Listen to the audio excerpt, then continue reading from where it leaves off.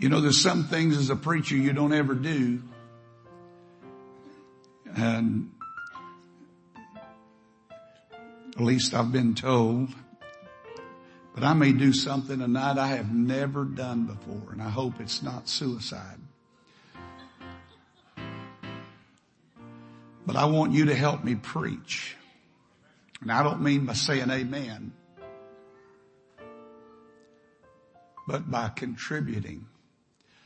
I'll explain a little bit further, but for just a few moments, turn with me to the book of 1 Peter chapter 5. We have been in that chapter last Sunday. We're going to try to pick up this Sunday and finish what we started last Sunday morning. But I was back there reading again, and I read on through to the conclusion, and something just came off the pages and grabbed me, and I hope that I can make it come alive in your mind tonight. 1 Peter chapter 5 and verse number 13. 1 Peter chapter 5 and verse number 13. And the scripture says, the church that is at Babylon, elected together with you, saluteth you, and so doth Marcus, my son. When I read the first part of that, I've read these books many, many, many times, but I don't know that it ever registered where this church was. But it was in Babylon. Now, depending on which scholar you read, some feel like Peter was using that as a typology of Rome. But most believe that he was actually referring to the Babylon that comes to mind when we think of Babylon. Whatever the case, I want to use that for a few moments, and I'm going to pose this question. How do you thrive in Babylon? How do you not just survive, but thrive? The reason I pose that question is because when you look at what Peter said, he talked about this church and the people in it as being elected, chosen. So that indicates to me that they were not just barely getting by. They were not just scraping the bottom of the barrel and a ragtag, beat up, worn out, impotent, powerless group of people that were just holding on to a name, but they were elect. They were the choice. This was a choice group of people. What made them that way? And especially in the environment that they were in Babylon. So let's talk about that for a little while tonight. If you'll help me, I'm going to get your input, believe it or not. You've been waiting for a chance to speak up. You may get the chance tonight. Everybody said in Jesus' name. You may be seated. Young people are staying here with us tonight too. You need to hear what I'm going to try to say.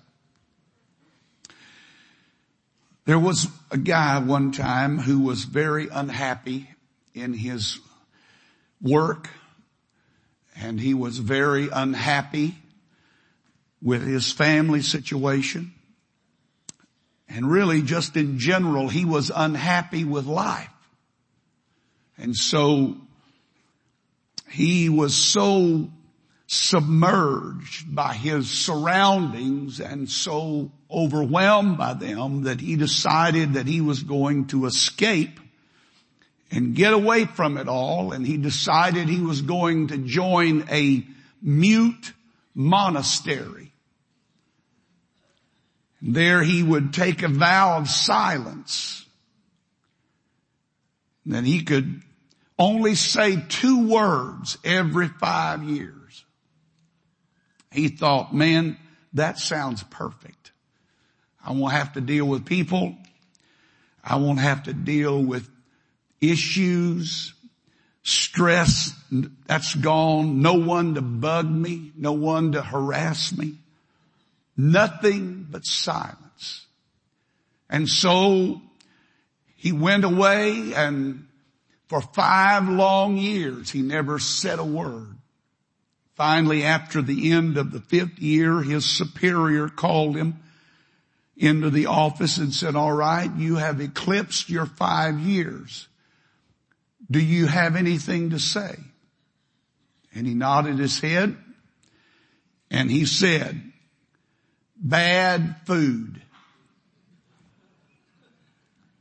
He went back away in silence, and another 5 years lapsed.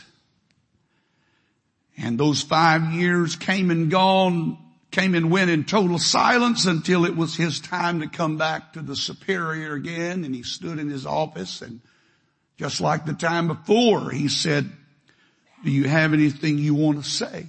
And he nodded his head and he said, hard bed. And so back to his isolation and silence he went. Another 5 years passed. Came back to his superior one more time, and he asked him what he had asked other 2 times. Do you have anything to say? And he said, I quit. And his superior responded and said, well, I'm not surprised. All you've done since you've been here is complain.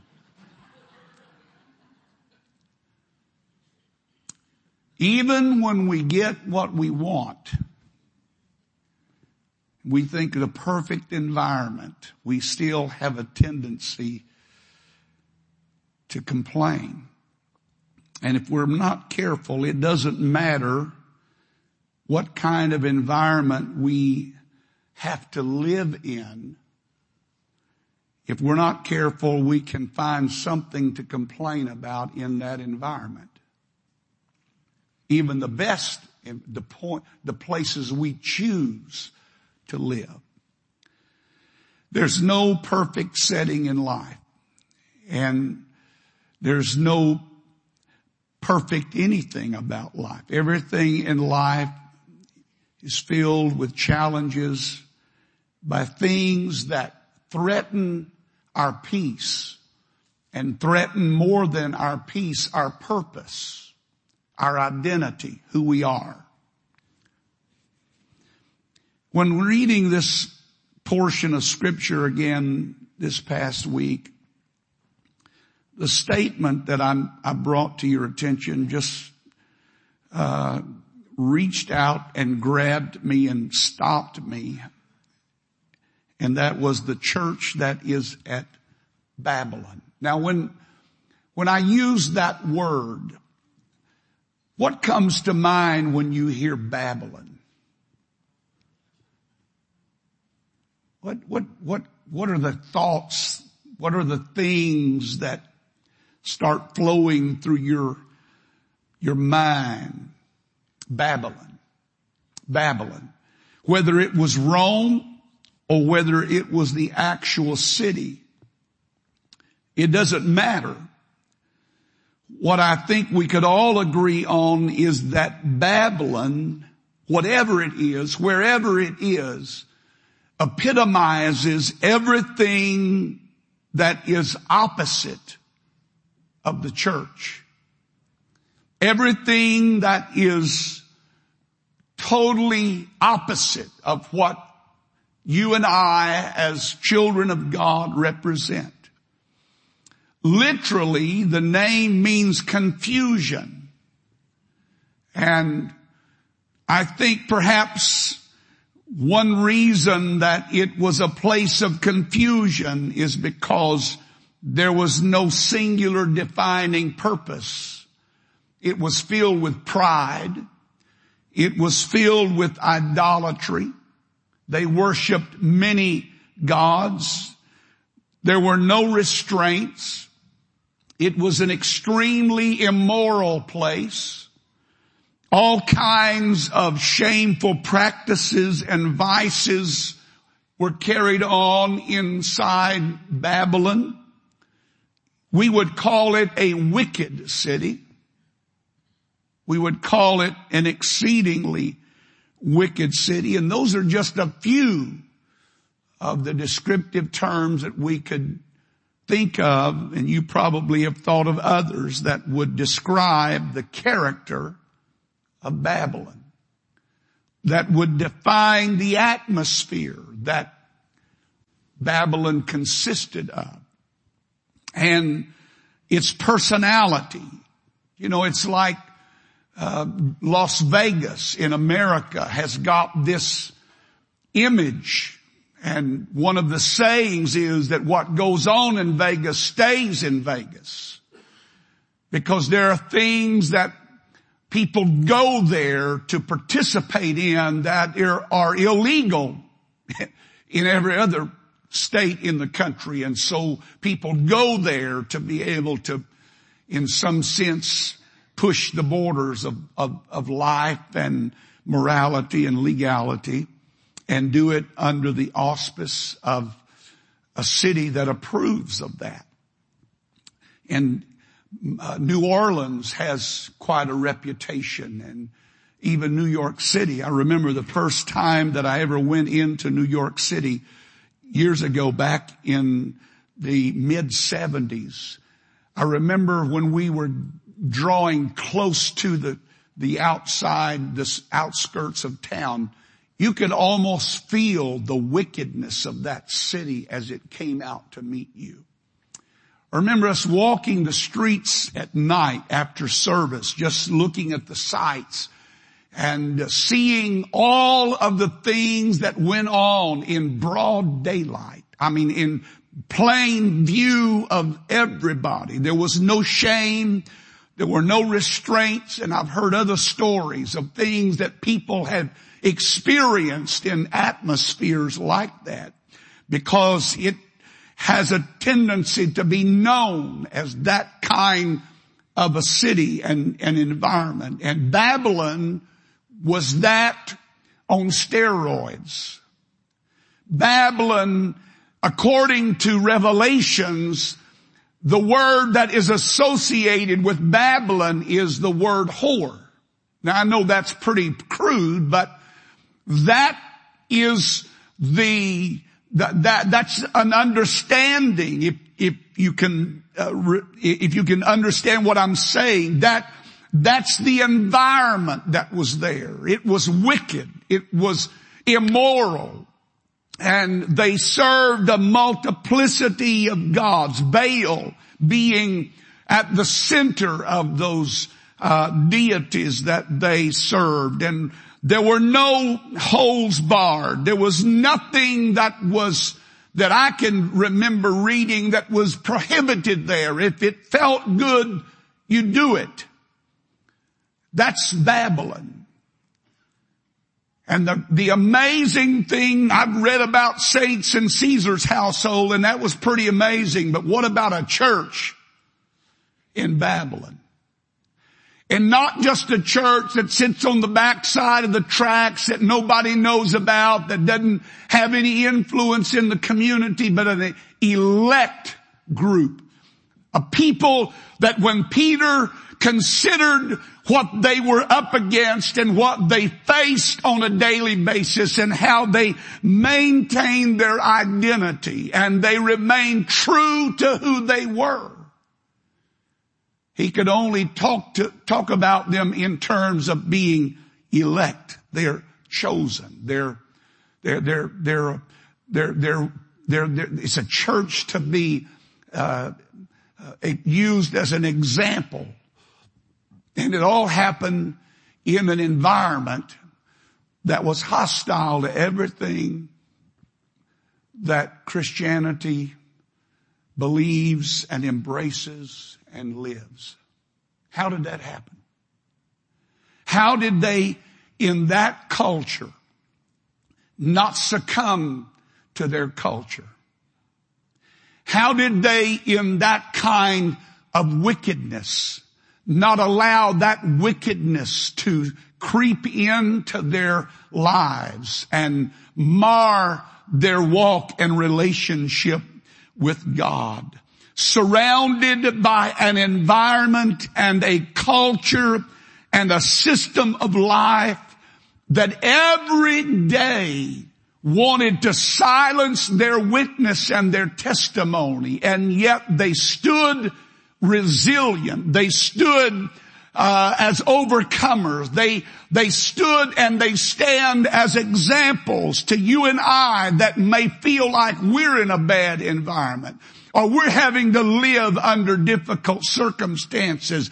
And yet they maintained their identity and they maintained their connection to the Almighty. They never allowed the culture to become a part of their belief system. And they were called the elect. I like that. Amen. Chosen, special. Everything that they represented was mocked on a daily basis. Everything they stood for was ridiculed every day in all the other activities and all the other environments. Everything that they represented was vilified in that culture. They tried to suffocate their faith, but they couldn't put it out. They couldn't silence who they were. They kept influencing. They kept reaching. I don't know how large the church was, but that doesn't matter. The fact is, it was an elect group of people. So evidently that tells me that they were not some watered down, has-been, wannabe, try to be church, but they were a Holy Ghost filled, water baptized, in Jesus' name group of people, and they were not ashamed of that, and they did not let the culture and the surroundings they were living in alter what they believed and what they taught. So how do you do that? How do you survive? How do you live in an environment that every day you live tries to unravel what you are? How do you live in a culture? And your Babylon may not be a city. It may be your school, or it may be your job, or it could be something else that you have to deal with on a daily basis that attacks who you are, and it attacks what you represent and what you say you believe. It is constantly bombarding you with things that contradict that and try to undermine that, so that when you step back at the end of the day, you're wondering, well, is this really true? Do I really hold on to this? Do I really keep this? And yet they were able to hold on, and more than hold on, they were able to thrive. Amen. And Peter addressed them as an elect body, an elect group of people. To me, that says volumes about them and their character, that in spite of everything that they had faced, nothing had been able to silence their testimony or keep them from doing what God had called them to do. Now, I think the age-old struggle for all of us is letting our surroundings swallow us up and nullify who we are and void what we say we represent. Every day you think about it in the surroundings that you live in. There's nothing on your job, unless you own your own business, that is conducive to Christianity. There's nothing in the schools that encourages our children to pray or to read their Bible or seek God. There's nothing in our universities that encourage you, unless you're going to a religious university, and even some of those so-called religious universities have atheists for the professors that are over their major courses and I could name a few of them that have roots in Christianity, but somehow through the years they've let culture invade their beliefs, and culture invade what they represented and stood for. Now they're not any different than any other entity or any other higher education place. Now, how do you keep that from happening?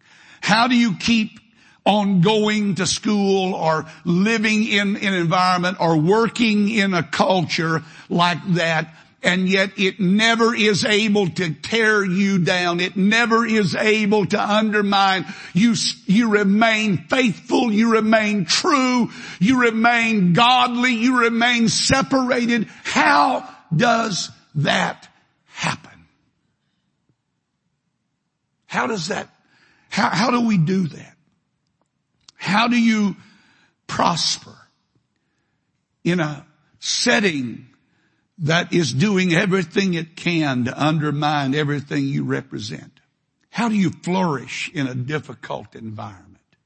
That's the question that I've been gnawing on the last couple of days. How do you grow in a difficult environment? How do you prosper when everything around you is doing everything it can to undermine you and pull the props out from under you? How do you keep that from happening? That's a great question I think we all need to think about. Maybe I'm just going to seed on something, but I think we live in Babylon right now. A type of Babylon. I think everything that Babylon represented of old is represented in the culture in which we are now living. And I don't believe that we have to be a church that becomes a part of the culture. I don't believe that it is my job to be relevant to my culture. I believe it's my job to be a Christian, to be a blood-bought, called out child of God. And if that's counter to my culture, then counter to my culture is how I'm going to live. But I'm not going to try to adopt my Christian lifestyle or my beliefs to fit the culture that I am living in. Young people, you better listen to me tonight and hear what your pastor's trying to say. You have the opportunity to prove to a ungodly, unbelieving world that it's possible to live a godly life, an overcoming life, that it's possible to be a believer in more ways than just a formal mean, but everything that biblically connotates, that you can be a called out, separated child of God and live in that environment, but not be of that environment. Now, I think that Daniel and Shadrach, Meshach, Abednego, as they were renamed, their biblical names, their given names were not those. Daniel was his given name. Hananiah was the other one. That was the one they renamed Shadrach, and Mishael was the one they renamed Meshach, and Azariah was the one they renamed Abednego. And every one of those names that Babylon gave those young men had the connotation of Baal connected to it. That in some way they were worshiping or showing obedience to the god Baal. But they, even though the culture that they lived in had renamed them, they never allowed it to change who they really were. They knew who they were, and they refused to live in an environment and let that environment define who they were. They were God's chosen. Daniel means God is my refuge, or God is my judge. Hananiah means God has favored. Mishael means who is what God is. Azariah means Jehovah has helped me. And in spite of Babylon's attempt to try to influence them and change their identity, they remained true to who they were and what they had been called from the beginning.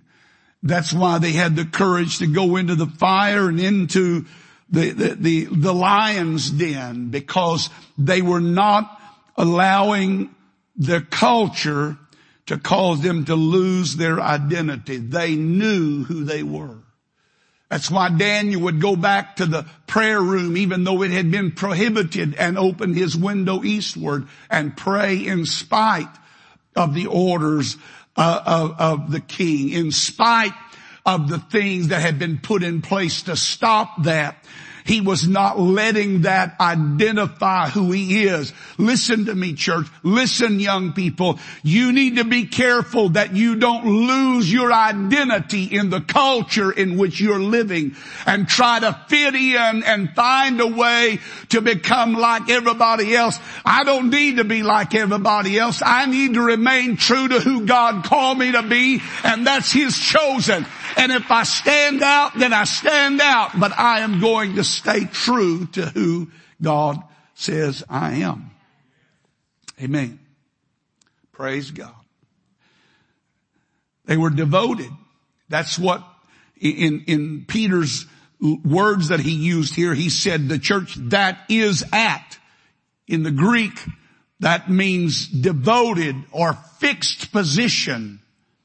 So these were not vacillating, hot one weekend, cold the next weekend, on fire one month and can't even be found the next month. These were people who had fixed their mooring. They had fixed their eyes on something beyond the environment that they were living in.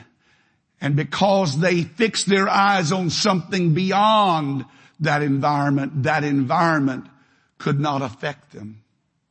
I think that's one of the big problems that we run into in our life, is that we allow our eyes to be taken off of what really matters. And we become absorbed by the things that are around us and say, man, I don't know if I can do this. Oh yes, you can do this. You can if you keep your eyes fixed on the right thing. Amen. Remember what matters. What matters is not what the world says about me. What matters is what God says about me. Doesn't matter what the world calls me. What matters is what God calls me. And I want to hear Him call me, well done, thou good and faithful servant. Amen. The power of maintaining my identity. Remember what matters. Remember what matters. And I believe that it is important that we remember the power of that perspective will help keep us in balance in a culture that's so completely out of balance. Amen. I don't have to question every day that I live, is this okay or is this not okay? I'm not having to bring into question every day that I live all of these things that come up in the world in which I live. And is this true or is this not true? I'm going to go back to the bedrock. I'm going to go back to what I started with. And I'm going to go back to what God gave me in the beginning. And that is what will keep me in the end. Amen. So what do you think it takes to thrive and to grow and prosper in a difficult environment? What have you learned in your experience in living for God that's helped you overcome things and rise above them. It'd be worth hearing. It'd be worth knowing. Well, this is what I faced, but this is how I overcame it. Because we're all needing some help along life's way, and we're all needing a little bit of encouragement. I don't know about you, but I need help all the time. I need to know that I'm going to make it. I'm going to be able to hold on to the end. I'm not going to crater. I'm not going to die in this situation. I'm going to live victoriously. I'm going to live happy. You know what I think? I think one of the things that they must have discerned and discovered about life is, instead of trying to be happy, I think they just made happy. Because if you keep trying to be happy, you're going to be like that guy in the monastery. You're going to find something to gripe about that. But make happy. Paul said, I think myself happy. Now, you say, well, that's not what that means. Well, what does it mean? I think myself happy. I don't have to have everything around me exactly the way I want it to be to still be happy and to be joyous and still have a praise in my heart and a song on my lips. I can live in Babylon and still lift my hands and rejoice in the Lord, because that's where my strength comes from and that's where my help comes from. And as long as I keep my eyes on that, this doesn't matter. Maybe you need to do that at your job. Maybe you need to get your eyes off your job and look to the God that gave you that job to start with. Amen. Instead of griping about the school you're in, thank God you have an opportunity in that environment to showcase Jesus. Amen. I don't have to be afraid of what I am living in. I need to recognize that greater is He that is in me than he that is in the world, whether it's Caesar's household or Babylon or Houston, Texas, or wherever you live. Something that God put in you is much greater than what is against you. Amen. So how do you thrive? You get up every morning and you thank God that you have the opportunity to live another day. Amen. You'd be surprised at what a little spirit of thanksgiving can do to change your whole outlook on life. Amen. It'd be surprising to you if you would just take a piece of paper and start writing down on that paper, the things that you're thankful for. And then on another page, list the things that you're griping about and compare the two. I think you'll find out that you have a whole lot more to be thankful for than you had to complain about. Amen. And the truth is, if you lived in paradise, amen. If you lived in paradise, if I lived in paradise, there's a way to mess even that up. Amen. Praise God. So, Babylon. Everybody say Babylon. What's that mean to you? It means everything that's antithesis to what you are. And yet in that culture and in that climate, I can be a light. I can give hope. Because you'd be surprised how many other people are trapped in Babylon that are just looking for a way out.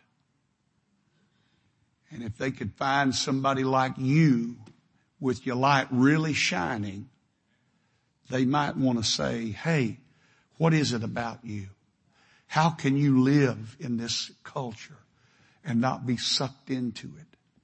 How can you live under these circumstances and not be overwhelmed by them? Well, let me tell you. Let me tell you about Jesus. Let me tell you about what He's done for me. Amen. Let's stand together. Faith that has been tried and tested and proven to be true always comes out in Babylon. Courage to live.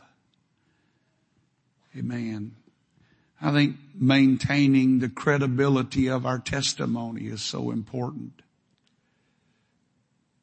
I read the story one time about a young soldier who was getting ready to be shipped over into the war zone. And I believe he was going to Iraq. Right before he shipped out, he went to visit his grandfather who was in the hospital and not doing well. After they had visited for quite some time, the young man looked at his grandfather and tears swelled up in his eyes, and he said, "Granddad, I need you to pray for me." "What do you need me to pray for you about?" "I need you to pray for me that I'll have the courage to die. I'm going into a bad, bad place. Many, many casualties, a lot of death. And I have to admit that I'm a little fearful. I need you to pray for me that I will not be afraid to die." And the old man reached up and grabbed his young grandson's hand, and he said, "I'll make a deal with you. I will pray for you that you have the courage to die. You pray for me that I'll have the courage to live." Because at that moment, it was a whole lot easier just to give in to what was wrong and let it take him away. And you know, sometimes I think the truth of that story is it'd be a whole lot easier if I just could die and get it over with. But the greater testimony is not that I die, but that I live. Amen. Amen. And I don't know about you, but I don't want our church just to be some weak, anemic, wannabe, could have been, should have been place of transformation for people. I want it to be a powerhouse. Amen. I want every service we come together to be infused with the power of the Holy Ghost. I want the light to burn so bright that when people pass by, they're almost blinded by how bright the light's shining. You know, years ago, I heard the old timers say that they prayed and the Holy Ghost moved in, and it was like a cloud settled over the place, a visible cloud. The presence of God was so real. I wonder if that's possible to happen again. I wonder if our church could be so in unity and so in tune and walking with God and walking close to Him and in prayer and seeking God. I wonder if there could be that kind of atmosphere created here so that when somebody drives down 528, whoa, what was that? Or when they're driving down, going home, they drive by and something reaches out and arrests them and says, whoa, what was that? What did I just pass? I want them to pass an elect church. Amen. I want them to pass a church that is full of the power and the fire of the Holy Ghost. And I need it in me. If it's going to be in here, I've got to have it in my life. And I can't allow the culture that I live in to water down or to mute my testimony or intimidate me into silence. I need to pray, God, help me to know how to survive. No, help me to know how to thrive in Babylon. Help me to know how to be the kind of example in this culture and world that I need to be so that I can turn somebody your direction. Amen. You know what I believe? I have a feeling that when we get to heaven and we get to understand all there is to know about all of this that's gone on, the church in Jerusalem, it was large. Probably, other than Ephesus, the largest church in the known world at that time. But it had a lot of roots in religion. It was not foreign to God. Even though they didn't know who Jesus was, they knew who Jehovah was.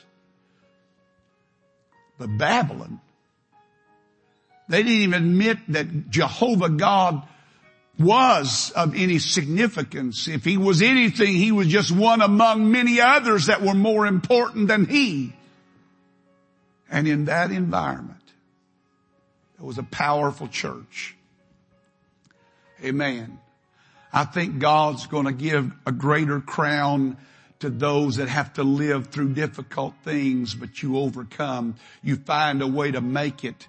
You find a way to get back up. You find a way to hold on. You find a way to maintain your identity. You find a way to live godly in this present evil world. Amen. I think some of you need to understand that God knows exactly where you are and he knows what you're having to live through right now. Amen. And he's also equipped you with what it takes to live in that environment and be the light and the example that world needs. Amen. Some people wonder why we don't become more relevant to the times, because I don't think that's what our mission is. I'm supposed to reach the people in my time, but I don't know how you make the cross relevant to anything. It's all by itself. The crucified life is not a life that this culture wants to hear or embrace. They want to have a little Christianity and a whole lot of world and mix them together and call it whatever they call it. But that's not what Peter was talking about. He wasn't talking about a church that professed something, but a church that possessed something that identified them. That's what I want for greater life. I want that for my own life. Something that I possess that gives me the strength and the power to live in this ungodly world and yet live as an overcomer. Amen. Reach over and take somebody by the hand and let's pray together right now. Lord, we love you tonight. We're grateful for your mercies and your goodness, and thank you, Lord, for your help. We couldn't make it without you, Lord, and we need your strength tonight. We need you to put your hand on us. Keep your hand on us. Keep our minds clear on who we are and what we are. That we would be an example and a light. That we would be a witness in a wicked culture, in an ungodly atmosphere. That we would live as shining lights. The glory of God revealed in our lives. The mercies of God. The peace of God. Hallelujah. Thank you, Jesus. Thank you, Jesus. Thank you, Jesus. Thank you, Jesus. Would you clap your hands to the Lord and give him praise? Amen. Amen. Amen. Amen. Amen. What do you think it took to thrive in Babylon? Amen. What do you think it took? Prayer and fasting. No doubt about it. Prayer was one of the hallmarks of Daniel's life. I don't know how anybody can make it without praying, consistently praying. Amen. What else? What? Love for God and not the culture that you live in or the things that it offers, but love for God. Amen. What else? Anybody else? Boldness. Yeah.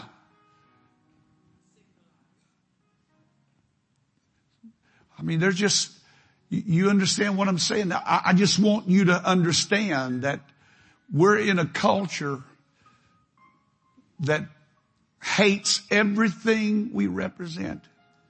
I'm not intimidated by that. I'm not overwhelmed by that. You know what? The New Testament church, what made them so powerful? They didn't go out into the world saying, look what the world has come to. They said, look what has come to the world. The gospel of Jesus Christ. I think that's the way we have to live. Not looking around saying, man, how bad can it get? I just got news for you. It can get worse. But think about what's in you. It's greater than what's against you. Amen. Thank you, Lord. Thank you for your people. Thank you for your word. Help us to be that kind of church that was in Babylon. Elect, chosen, called out, identified, clearly identified as yours. Help us, God. I pray to strengthen ourselves with all might in the inner man. Lord, help us to understand what matters. It doesn't matter what the world calls me or says about me. What matters is what you have called me and what you have said I can be, and I want to be that. In Jesus' name. And everybody said amen. God bless you. You're dismissed.